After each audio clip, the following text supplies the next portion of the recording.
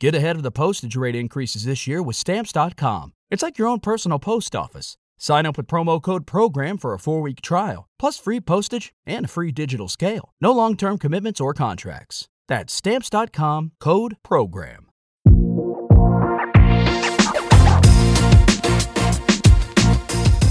Behind the Knife, the surgery podcast. Relevant and engaging content designed to help you dominate the day.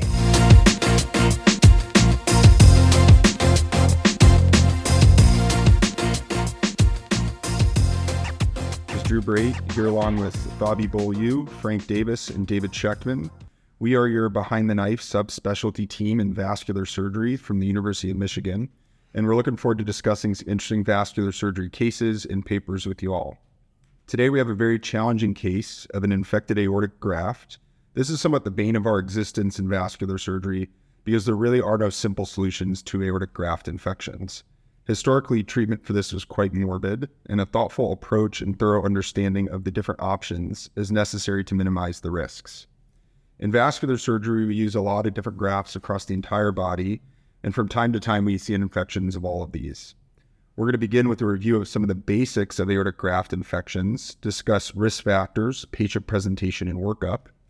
And then we'll go into our case and discuss the different treatment options with a review of the data and some thoughts on our general approach to these patients. So Frank, why don't you kick us off with a bit of an introduction? Why do we care about infected aortic grafts? Yeah, thanks, Drew, and I appreciate you bringing up this topic. And as we all know, aortic graft infections are one of the most devastating complications we can see here in vascular surgery. And historically, these were aortic infections in general, and the primary aortic infections were usually caused by such things as salmonella or syphilis. But as we in vascular surgery have started to reconstruct the arterial system and mainly the aorta, with open reconstructions, we're seeing more and more aortic graft infections from our open reconstructions or even our endovascular reconstructions. And the true incidence of graft infections from either an open reconstruction or an endovascular reconstruction is really difficult to establish because of differences in both the definition, graft materials, as well as the follow-up. And a lot of series were done before the endovascular era and thus outdated. However, more contemporary studies suggest that the incidents are ranging from 1% to 6% of our overall operations, but approximately 4% in general. And the real reason we care is because that these are very morbid complications, and oftentimes to reconstruct a patient who has an aortic graft infection, it requires an extensive open surgical repair. And this can definitely be devastating in patients who had a prior endovascular repair, and these patients have typically received an endovascular repair for some reason, such as their medical comorbidities. This is not surprising that these patients that have an endovascular aortic infection typically have a poor long-term survival. So Bobby, why don't you talk about the patients that get graft infections and who's typically at risk for those such cases? Yeah, you bet, Frank. Thanks for that. So the majority of prosthetic aortic graft infections probably occur as a result of bacterial contamination at the time of original graft placement. So that would make you think that endogenous skin flora like coag-negative staph are the most common. In fact, studies have demonstrated that at least 15% of patients undergoing aortic surgery have methicillin-resistant Staph aureus or MRSA strains identified on the skin preoperatively. Patients with diabetes, obesity, uremia, malnutrition, and those that are immunosuppressed are probably at higher risk, and that's a not insignificant portion of our vascular population. Additionally, postoperative wound complications, when you think cellulitis or seromas, lymphoceles or hematomas, those patients seem to be at higher risk too, which stresses the importance of good hemostasis at the time of the original operation. In patients who distal anastomosis involves the femoral arteries, the groins are at a higher risk for infection than the abdominal portion, and certainly wound breakdown in the groin should be a cause for concern that the entire graft can become infected. When we see patients who have had an EVAR and therefore the external portion of the aorta remains intact, really it's secondary catheter manipulations either done to treat an endoleak or even bacteremia that can transiently result from dental procedures. We don't have a ton of data that would allow us to make strong recommendations about perioperative prophylaxis for patients who are undergoing dental procedures or genitourinary respiratory tract infections, but the SVS right now recommends that patients who are undergoing invasive dental procedures, which involve breaking of the mucosa should probably get antibiotic prophylaxis in advance of their procedure, whether they've had an open surgical repair or an EVAR. Drew, so we've taken a look at some of the patients that are at risk, and obviously there's a ton of our patient population, so we need a way to separate out who is a patient who's got an aortic graft infection, who's not. So how would you go about working up some of these patients, how they typically present? Yeah, thanks, Bob. Definitely. So, I think the tough part about this is that these patients really can present fully across the spectrum and in each end of the spectrum. And some patients will present with really mild symptoms, or even kind of have this found incidentally with CT scans or kind of other imaging modalities. While on the other hand, some patients present as true extremis, those with aortoenteric fistulas, for example. So, I think that patients with a low-grade infection can oftentimes just present quite indolent, and they can present late after their graft implantation and might just have mild symptoms or really no symptoms at all. And then those with high-grade infections can present more acutely and really have symptoms more like sepsis, fever, abdominal pain, graft thrombosis, septic emboli, and even hemorrhagic shock. And so when we look at studies of these kind of patients, studies looking at infected endografts suggest that it's kind of a third, and a third. About a third of these patients are going to have kind of a chronic sepsis, low-grade infection. A third of these patients are going to present with acute sepsis, and then another third of these patients are going to present as an aortoenteric fistula.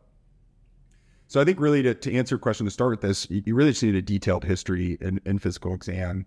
And I think when talking to these patients, it's really important to figure out what kind of repair they had in the past, because we do know that patients who've had an open repair as when compared to an EVAR are going to have a little bit higher risk of an aortoenteric fistula and might have a higher chance of presenting as an extremis, like we were talking about.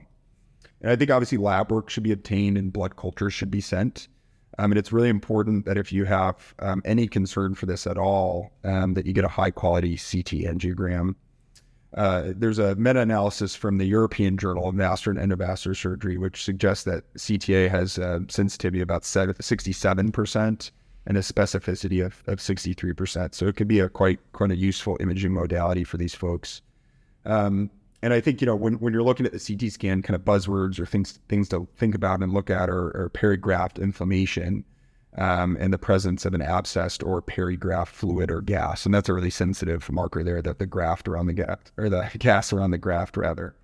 And then really in some patients, you might be able to see an anastomotic leak or a pseudoaneurysm. So really CT, using that, you can really get a good view of the extent of the graft infection. And you can also get an idea of the other relevant anatomic details that you may need when you're thinking about how to reconstruct these patients. And really what we mean are special things we're looking at are coexistent occlusive disease, RP or pelvic abscesses, or adherence to the duodenum or the colon that might think, how do you think about an aortoenteric fistula? Other imaging modalities, well, we don't really use it here as much at University of Michigan, but MRI could be used, but it's really not been kind of as studied and as evaluated as extensively as CT. However, there are some studies that do show it has some good positive and negative predictive values. And I think some other helpful options, and we certainly use these quite a bit in our folks when we're working them up, are PET CT scans or really tagged white blood cell scans, which can really help you kind of localize any inflammation to that graft area if you're not sure, if the CT's kind of unclear. And then I think all these folks, you should really be getting some ABIs to determine if they have significant occlusive disease, if you're unsure about that. And then if you're thinking about using a vein conduit, which we're going to touch upon later, then you definitely need to vein map the deep and superficial system for both of these patients. So now that we've got a good understanding of why we care about these infections, who's at risk, and how these patients present, Dave, why don't you get us started with the case we have today? Yeah, thanks guys for that great overview. And Bobby, definitely important to hit on those topics of how these grafts get infected. So our patient's a 79-year-old male with history of hypertension, hyperlipidemia, coronary artery disease with a prior bypass, colon cancer that he underwent a hemicolectomy for, incisional hernia repair with mesh, and EVAR about 10 years ago. And he originally presented to our clinic with a type 2 endoleak, and that's how he got into our system.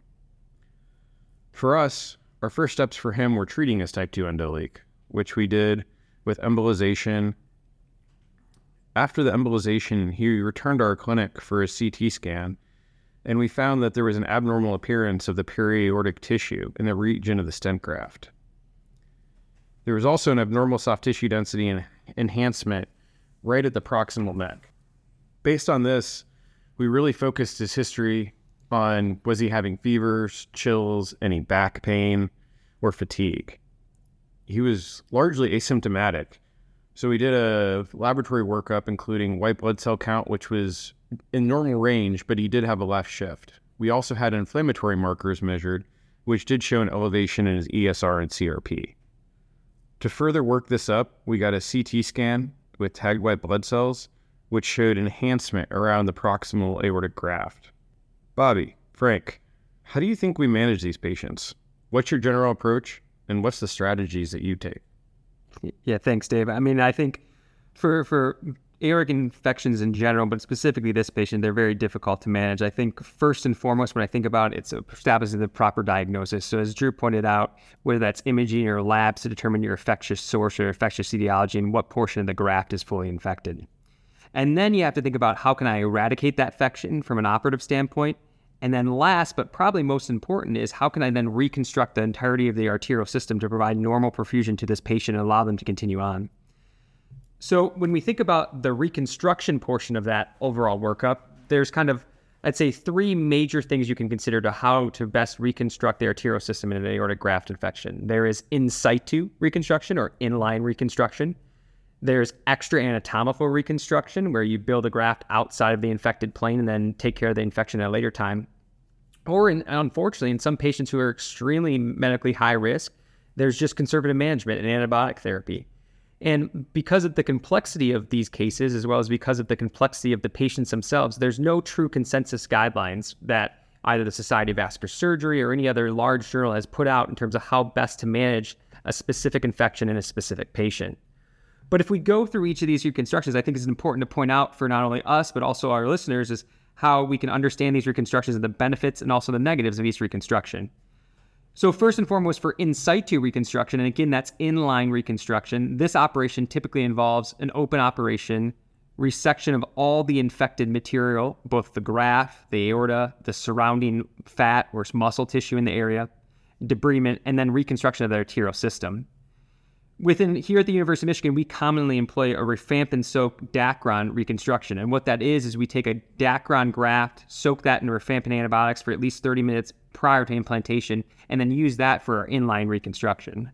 Yeah, so I've got to interrupt there because I've always wondered why we use rifampin specifically. And I remember asking this question as a medical student and now as a resident multiple times, and I never felt like I got a great answer. So I really have been reading a little bit more about this, and I'm quite interested to share what I found. I think the first and foremost for rifampin, it's popular for a few reasons, but mainly it's got broad spectrum activity. So obviously that's going to cover against the staph species that we were talking about earlier and some other organisms that may be infecting the graft. And I think the nice thing about it and why it's really helpful in grafts is that it does not redistribute rapidly into the systemic circulation. And that's because of its hydrophobic nature. So it's going to hang around on the graft for quite a bit, which I'll talk about in a second here too. And I think another kind of interesting tidbit that I found is that it's really rare that we use this as an antimicrobial agent. And I can't remember the last time on rounds that I suggested to the attending that we start rifampin for one of our patients. And so I think that's, really portends to a lower prevalence of drug resistance for this as well. And so it turns out they're actually using it for more than the reason that it's just, we like the color orange. And as a fun fact, I have been asked by one of our attendings in the OR how long we need to soak the graft for prior to using it. And the answer to that is 15 minutes. And that's based off a study, an animal model study where they showed that the absorption of rifampin to graft surfaces typically occurs within 15 minutes. And then also in that study, they showed that the bactericidal concentrations of the drug reside in the graft for at least 48 hours afterwards. So it's not distributing rapidly. So anyways, thought that was just some fun information to share. Is there anything else that we can use besides rifampin, Frank? Yeah, great points on the rifampin, Drew. And I think that's kind of important to take away. Yeah, there's other options for in situ reconstruction. If you think about prosthetic for in situ reconstruction, there is a silver-coated or impregnated Dacron grafts that can also have antimicrobial properties from that. But beyond the prosthetic option, there is also cryopreserved arterial or venous aspects that can be used to reconstruct from an in situ process.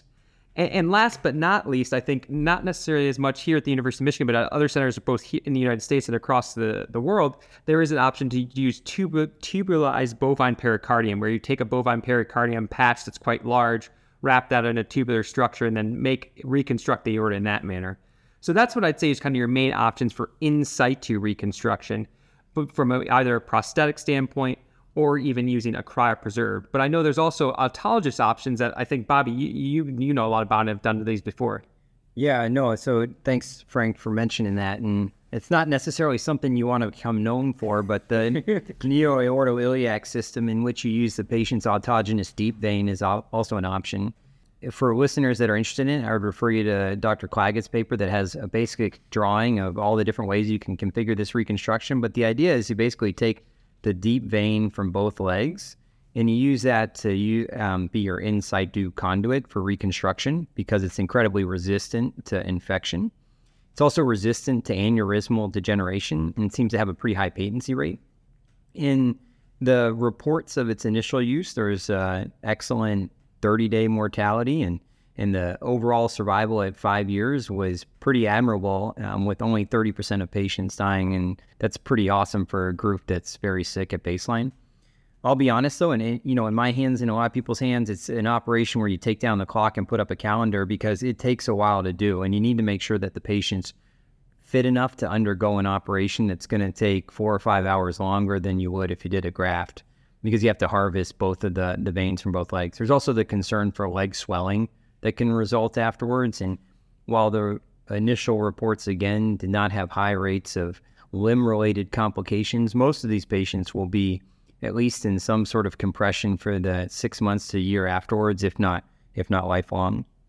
There's also the option for extra anatomic. And in this case, what you're really thinking is a ligation of the aorta below the level of the visceral vessels, and then a axillary to bilateral femoral artery bypass. And you may ask yourself, well, what's the benefit of this? You're still having to go in the abdomen. And really, these are the patients where you see a CT scan and you recognize that the graft is infected, but the infection is not limited or isolated to the proximal most segment of the graft. You see some inflammation surrounding perhaps the kidney arteries, or you see it surrounding some of the takeoff of the SMA. And when you get in there and you attempt to sew your proximal anastomosis to that level, you're going to be at pretty high risk for a wound breakdown. So you're talking about now either doing a supraceliac clamp with visceral segment bypassing and then to the bilateral iliacs, which is that's a pretty tall order, or trying to live to fight another day in which you ligate below the level of the renal arteries, you ligate above the level of the bifurcation, or if you're removing an aorta biiliac graft at the level of the distal iliacs, and then you go ahead and reconstruct in an axillary to bilateral femoral artery configuration. In the setting of infection, the patency of this has not been commonly explored, and you could maybe make the argument that an infected graft that certainly goes to the groins to begin with, you're going to have a very high risk of recurrent infection. So a lot of these are rifampin soaked, but these tend to be the long PTFE grafts, so they don't really keep rifampin as well as you would have your Dacron grafts. But overall, the patency has been seeming to be reported better and better with these 8mm ring PTFE long segment axe bifem grafts. I mean, in young patients, you're still probably going to run up against the clock for how long that's going to last. But if you're dealing with a young patient who's had an aortic reconstruction already, either open or endovascular, and gets an infection, long-term patency should be a consideration, but getting them off the table at their index operation from which you're removing the source of infection is probably what should be at the foremost of your mind. And that's certainly what I tend to think about with this. And so, you have two extreme options that are really reserved for cases in which you're either going in situ with the patient's autologous tissue, that NACE procedure, neo-aortoiliac system we talked about, or you just don't think they're going to get off the table with that and you do a ligation of the aorta below the level of the iliac. The final thing I'll say about the extra anatomic bypass is the one other benefit it gives you is you can stage it. You can do your extra anatomic bypass first, make sure they do okay with that, and then bring them back and do a exclusion and take out that old bypass graft. And so that's some of the really helpful things. If you are going to do an extra anatomic, I would also say find a piece of omentum, plop it over your stump that you're doing there, and doubly ligate if you can, because The reason you're doing it is you don't think it's great tissue to begin with, and so you don't want necessarily to have an aortic blowout, which would certainly be a fatal complication of all this. And so I think we've pretty exhaustively reviewed a few of the different options. There are obviously one-offs that you have to do, sometimes endovascular coverage for an affected aortic area where you don't really think the patient can survive at all. But Dave, why don't you tell us what y'all did for your case and how it ended up? Thanks, Bobby. It's a great review from everybody.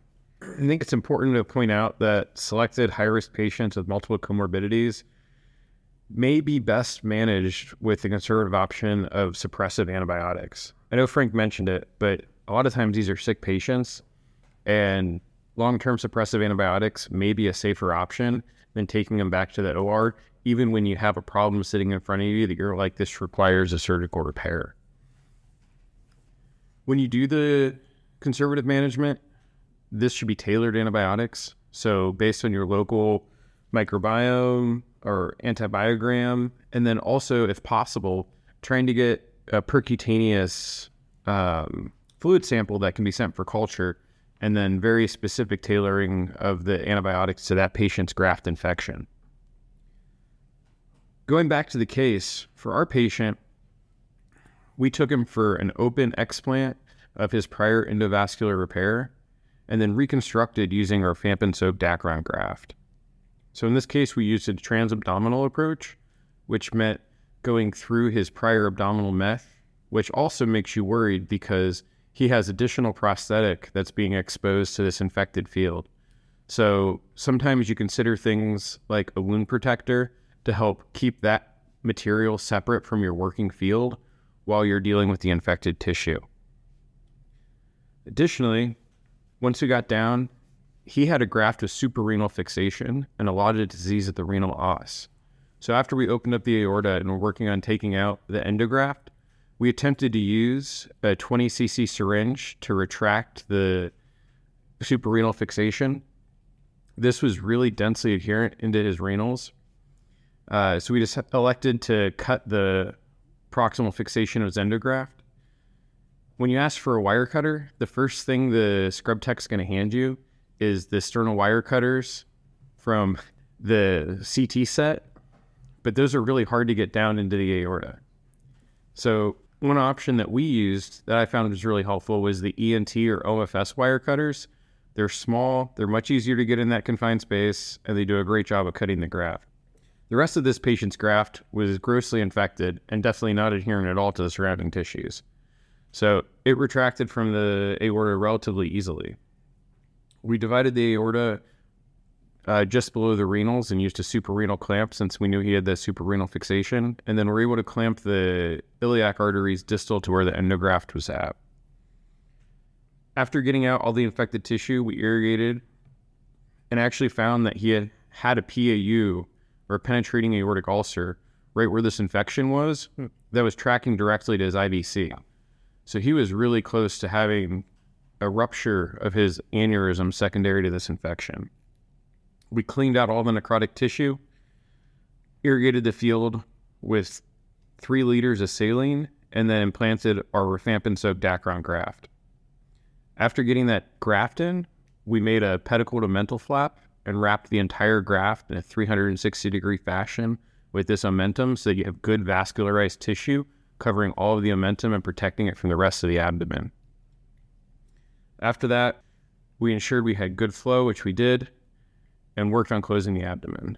At this time, we took out the wound protector, now that the infected field was essentially removed, and closed his abdomen.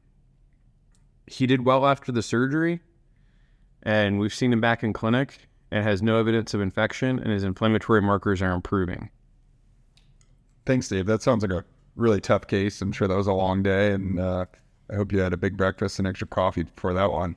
So post-operatively, this patient's going to need quite a bit of resuscitation. He's obviously going to have a prolonged recovery. I'm happy to hear he's doing well.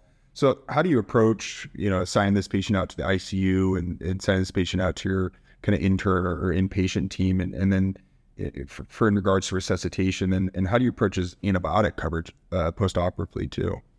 Yeah, so going to your first question, how do I sign this out to the ICU? I grab a cup of water on the way over first. It's been a long day. And then I tell them, a few things. One, this is a aortic aneurysm repair. So they had a big surgery. They're going to have fluid shifts. They're going to need ongoing resuscitation. I want them to guide their resuscitation based on his base deficit, his urine output, his lactate, and expect all of these things to trend better over time. These patients also have a SIRS response or an inflammatory response to just opening up this infection. So the body's worked really hard to wall this off, and we just blasted through all of that. So similar to any other surgical patient where you open up an infection, you can see fevers, you can see hypotension, you can see tachycardia, and you have to balance the resuscitation with their lungs working and kind of keep a close eye on that. We do broad spectrum antibiotics for these patients, including antifungal coverage after the case, and we'll keep them on those broad spectrum antibiotics for 6 weeks. Now, we did send tissue from both the endograft fabric and his aorta for culture. In this case, nothing grew out of that culture, but that's not uncommon in patients that are on suppressive antibiotics before surgery as well. So in that case, we work with our infectious disease colleagues to come up with the best antibiotic plan we can, and then plan for 6 weeks no matter what grows out. Okay, awesome. Thanks. That's a really nice overview and a really interesting case, and I'm really glad that patient's doing well. So as a quick recap, we've reviewed the incidence of aortic graft infections, risk factors for aortic graft infections, the patient presentation, the relevant workup, and the surgical options, including extra anatomic bypass and in situ bypass, and kind of an overview of the different conduit options and also the option for conservative management. We discussed kind of relevant intraoperative technique and then obviously some postoperative considerations, and we've really kind of compared some of the differences in the management of these grafts. So we hope you've enjoyed this episode and that you found something that you can take away from this and apply to your practice, even if you're not a vascular surgeon. And thanks for listening. We look forward to speaking to you guys next time. And until then, dominate the day. Dang, man, I thought I was going to say that. Be sure to check out our website at www.behindtheknife.org for more great content. You can also follow us on Twitter at Behind the Knife and Instagram at Behind the Knife Podcast. If you like what you hear, please take a minute to leave us a review. Content produced by Behind the Knife is intended for health professionals and is for educational purposes only. We do not diagnose, treat, or offer patient-specific advice. Thank you for listening. Until next time, dominate the day.